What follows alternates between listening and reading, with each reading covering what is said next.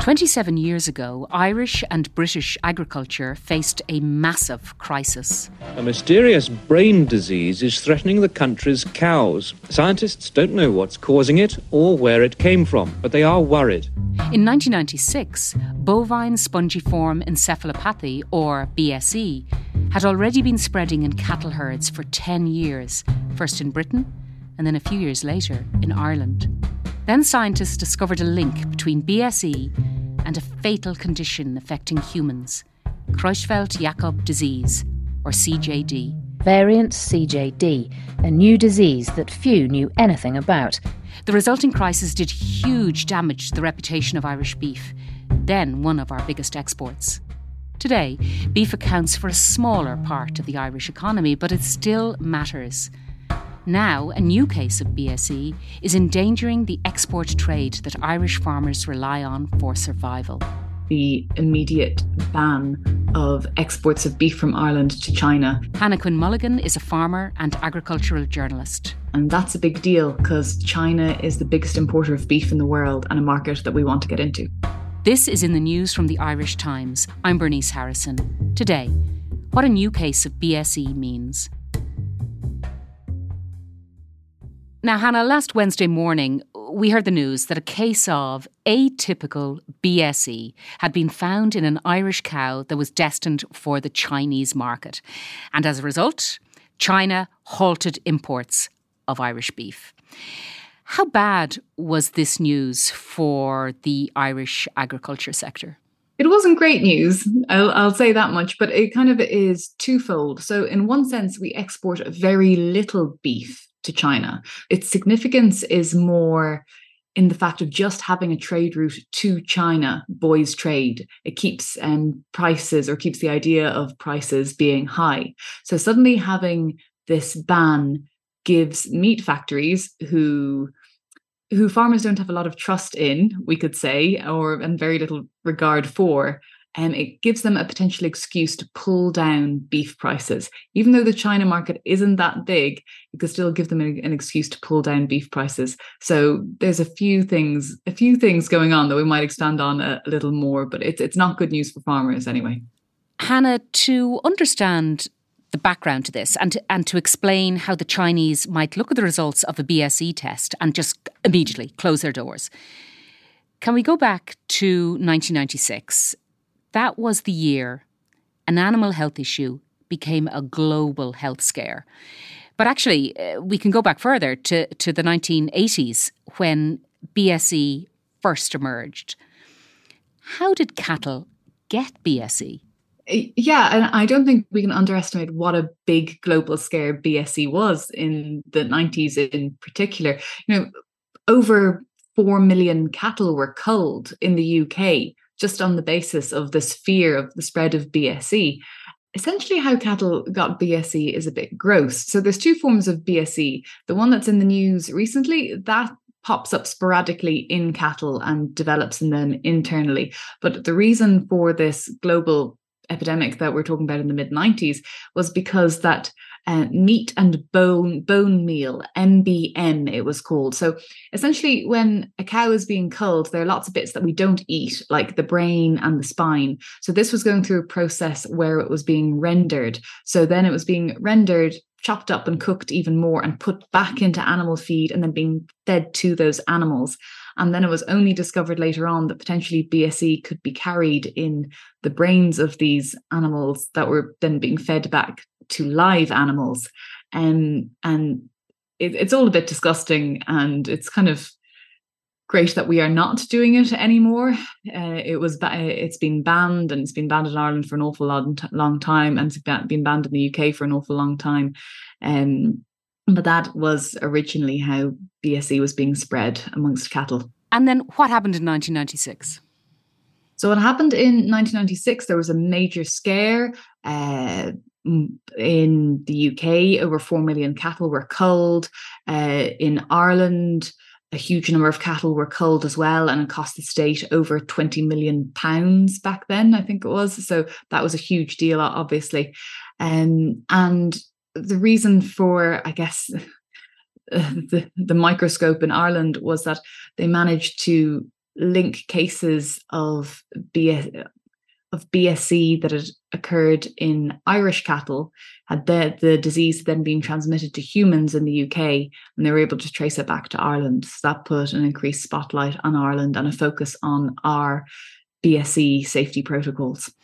Well, how did BSE, though, enter the human food chain? It's an interesting one. So because BSE could survive in the meat, it belongs to a certain family, and that family creates a disease in humans. And essentially the disease is a very nasty form of dementia. And I think it almost always proves fatal as well. So that's Creutzfeldt-Jakob disease, or CJD. I'm glad you pronounced it, yes. And that's the disease in humans that's caused by the same prion that causes BSE. It can spread to humans when they eat tainted meat from an infected animal. And I can remember the 90s, and I can remember the fear of meat, the fear of burgers, the fear of beef, and the desperation in trying to prove that actually Irish beef was safe. And I think those of us who remember the 90s, they'll remember that the scandal really opened up people's eyes to how meat is produced. You're a farmer. Did the BSE scandal change farming? It definitely changed farming, but it changed it, I would say, for the better, in that we never really should have been feeding meat and bone meal to animals anyway. There seems to be something very wrong with that idea. It was just viewed as a waste product, and how were they going to get rid of that waste product? And there's still a question mark over that waste product and how it's got rid of. But that's probably another episode for another time. But at the minute, it's not being fed to animals, and that's the main thing. And I think there was a total ban on its use in all countries in 2001, but we've had a ban for longer than that. So let's go right up to today, to last week. The case of, it's called atypical BSE in the 10-and-a-half-year-old cow. I don't know why we're being told this information all the time, that it's a 10-and-a-half-year-old cow. I'm not sure why that matters. But anyway, that it's different. It's atypical BSE. Why is it different? Why is it called that? What's the difference? You know, does that matter? Is BSE BSE, or is it different? It matters because cattle get BSE in two different ways. So the first way is that it occurs spontaneously within them. They can have it. It usually takes a couple of years to manifest within the animal itself. And the second way is through then the meat and bone meal, which of course has been banned. The reason why they're stressing the age of the cow is because when you normally kill cattle through a factory situation, they're usually under 30 months of age. There's certain bonus payments that you get for finishing cattle under 30 months of age. And they're also stressing the age of the cow because it shows that she wasn't being fed anything weird as well. You know, it would be much more suspicious if this was a 29-month-old bullock that had been going through a meat factory. What you have is a 10-and-a-half-year-old cow, definitely not going to a meat factory. She was picked up by the knackeries. So what either happened was that she died on a farm, or that something might have happened to her. Maybe she had a bad fall and she might have broken a leg, and the knackery came out and killed her on site, and then collected her, took her to their facility where she was tested by Department of Agriculture vets, and that's where the BSE came to light. So that's why all the stress is being put on her age, and that she was never going to enter the food chain. It was a knackery removal. Coming up, how this BSE case will hurt an industry already in trouble. Ireland is a major exporter of beef. We know that. We export nearly 500,000 tonnes annually. Up to August of this year, those exports were worth an extraordinary €1.7 billion. But what we sent to China in that period was it's around 16 million. So, you know, it's relatively not a huge amount. It's tiny, actually, in the grand scheme of things. But this BSE case came at a particularly bad time because the Chinese market has just opened up, and the government has been trying to grow that market and open up other trade routes for Irish beef in Asia. That's exactly it. So to put some context on it, Ireland is the biggest beef exporter in Europe. If you think of the Ukraine as the breadbasket of Europe, you should probably think of Ireland as the beef basket of Europe. We have always supplied cheap beef usually around the world. We're also the fifth largest exporter of beef in the world, which is quite considerable. So there's a bit of a matchmaking process going on, because we, the fifth largest exporter of the world, would very much like to get as much beef as possible into China, which is the biggest importer of beef in the world. And of course, China is a leader amongst all the Asian countries. So where China leads, others will follow. So South Korea, for example, which isn't too far away, is the fourth largest importer of beef in the world. They eat an awful lot. And because their diets are all becoming more Western as well, it's expected that they're only going to eat more beef. So that's why the Irish really, really want to get in there as much as possible. In any conversation about this, about farming, the question of climate always comes in. The question of reducing the carbon emissions associated with agriculture. And when we talk about the Irish state trying to grow the market for beef abroad, we're talking about trying to grow an activity that is harming the planet. Does Irish beef farming in general need a rethink? I would never deny that methane from cows has a negative impact on the environment. But I would say that the negative impact from Irish cows is minuscule in comparison to the negative impact of cows that are farmed in a more intensive way. And that's not to say that we get a free pass. We definitely do not.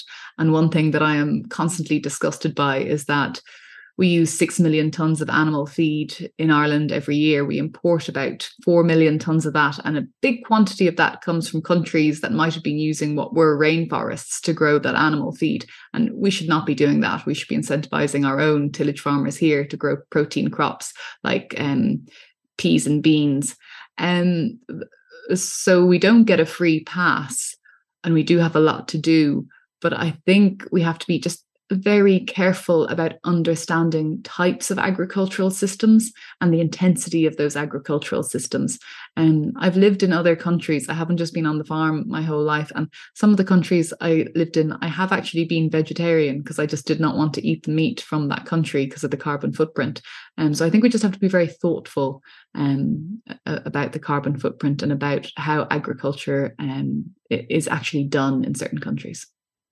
China was closed to Irish beef for 15 years, but a deal was struck in 2015 to allow imports again. But this isn't the first time that a case of BSE has halted exports to China since 2015. In fact, China has just recently opened its market to Irish beef. It had been closed for 3 years. So I think by any measure, it's been a bit of a bumpy ride, hasn't it? It has been a bumpy ride, I guess, but the potential is there, and just that idea of that potential kind of fuels trade onwards.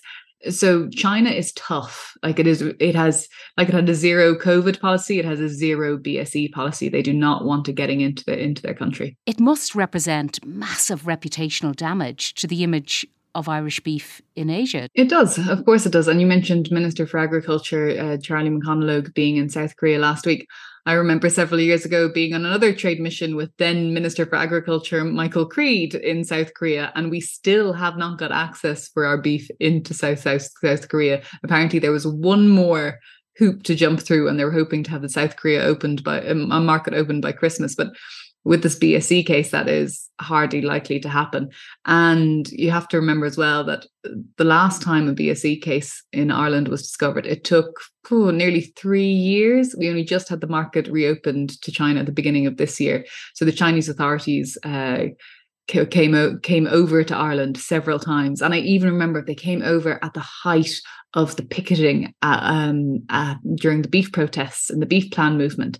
And farmers had a blockade at the front of all of these beef factories. They weren't letting cattle in, they weren't letting anything out, but they let Chinese authorities in because that's how important they felt that the China market would be to Ireland and the future of the beef trade.